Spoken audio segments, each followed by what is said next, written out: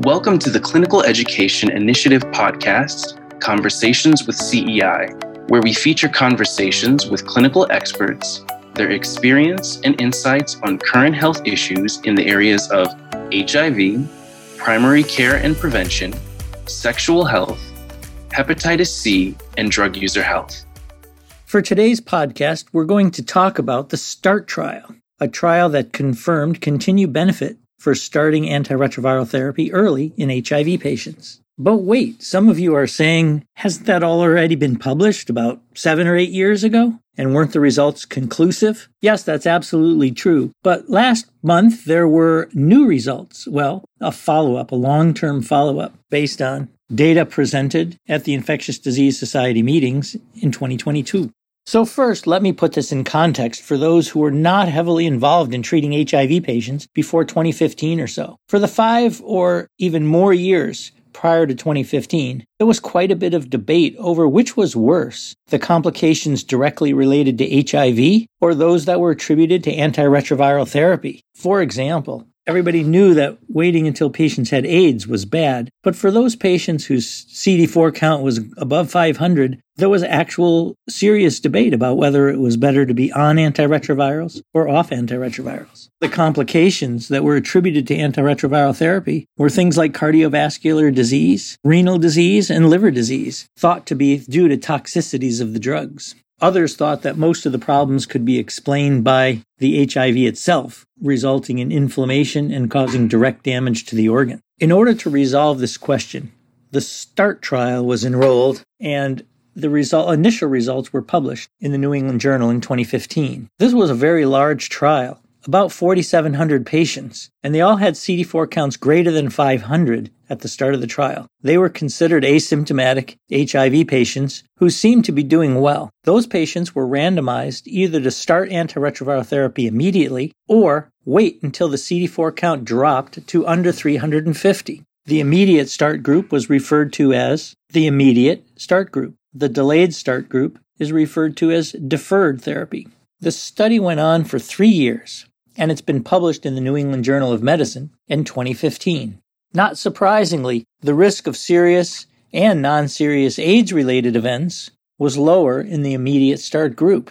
In fact, the risk of developing AIDS or serious AIDS or death was 57% lower in the patients who started immediately versus the patients that deferred until their CD4 count was under 350. That by itself wasn't that surprising. However, many people were surprised by the result that non-AIDS related problems were also significantly lower in the immediate start group. Thus, things that some people had thought were actually caused by antiretroviral treatment, such as cardiovascular disease, kidney disease, or liver disease, were actually higher in the patients who were not taking the antiretrovirals. These things were defined as, for example, cardiovascular disease, an MI, having a stroke, or requiring revascularization in some way, and progression of liver disease or kidney disease. There were also secondary endpoints in the START trial, such as hospitalizations for things other than AIDS. These were also higher in the deferred group. Thus, the initial results of the START trial published in 2015 drove home the point that untreated HIV was worse than treated HIV, even in patients whose CD4 counts were higher. After that, nearly all experienced HIV treaters and HIV guidelines recommend starting antiretrovirals as early as possible. These were pretty exciting times, and it led to all sorts of initiatives in early diagnosis, trying to find HIV patients before their CD4 counts had a chance to drop, and early treatment, trying to get patients on treatment as soon as possible after they were diagnosed. We haven't really heard much from the START trial since then, but in fact, it was still running through last year. After the initial results were presented in 2015, all the patients in the START trial were strongly encouraged to use antiretroviral treatment.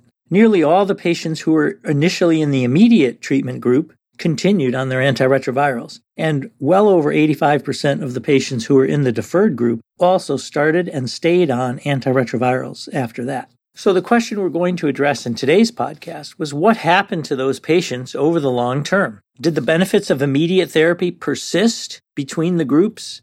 Were there differences between the groups after 3 years, 5 years, or even 10 years after starting antiretroviral therapy? Or Did the benefit of starting antiretroviral therapy immediately or even later erase the differences so that both groups would now become equal? At ID Week, October 2022, we got a chance to find out in a presentation by Dr. Abdel Babakar from the University College in London. He was the chief statistician for the START trial and presented long-term results. So as a very brief review, I'll just summarize the initial START trial results that followed patients for a median of about 3 years after either starting antiretrovirals or deferring until the CD4 count dropped to 350. For serious AIDS-related issues, the groups differed somewhat. And in the group that started as deferred, 27 developed AIDS, whereas in the immediate group, only 15. In the deferred group, 57 died of all causes, and in the immediate treatment group, 47 died. Thus, there was a significant difference in serious AIDS and non-AIDS related events. Things like the cardiovascular disease and end-stage kidney disease increased in the delayed group. There were 88 patients, and in the early treatment group, only 76 met those endpoints. And that was really surprising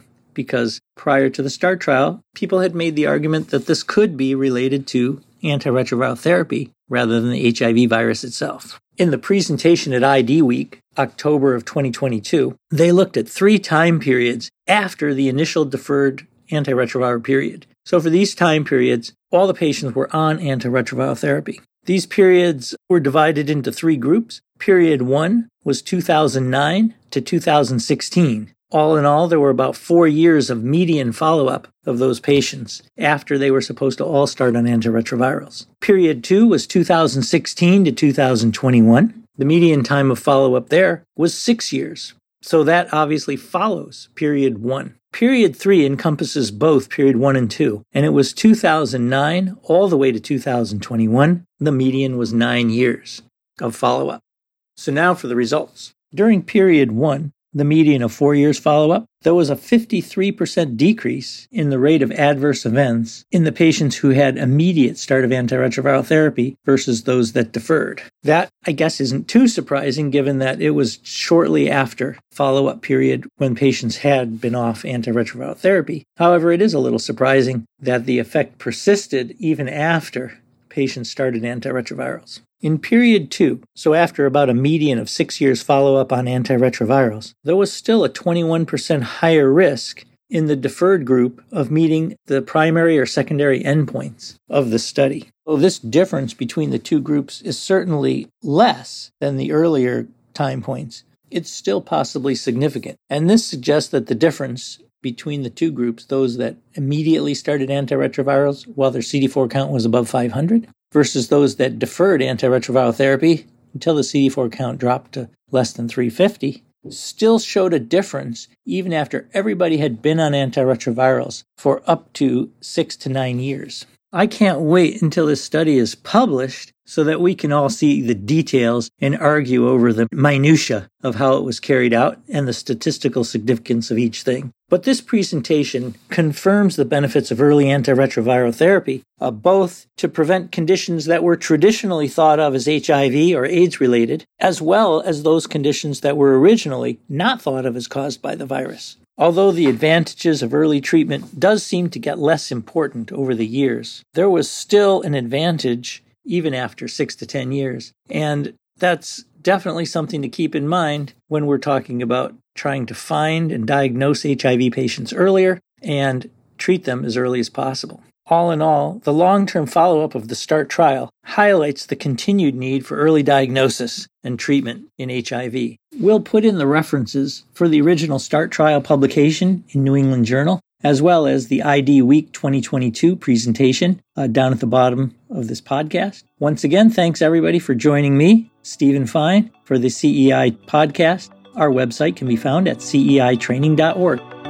Thank you for tuning in.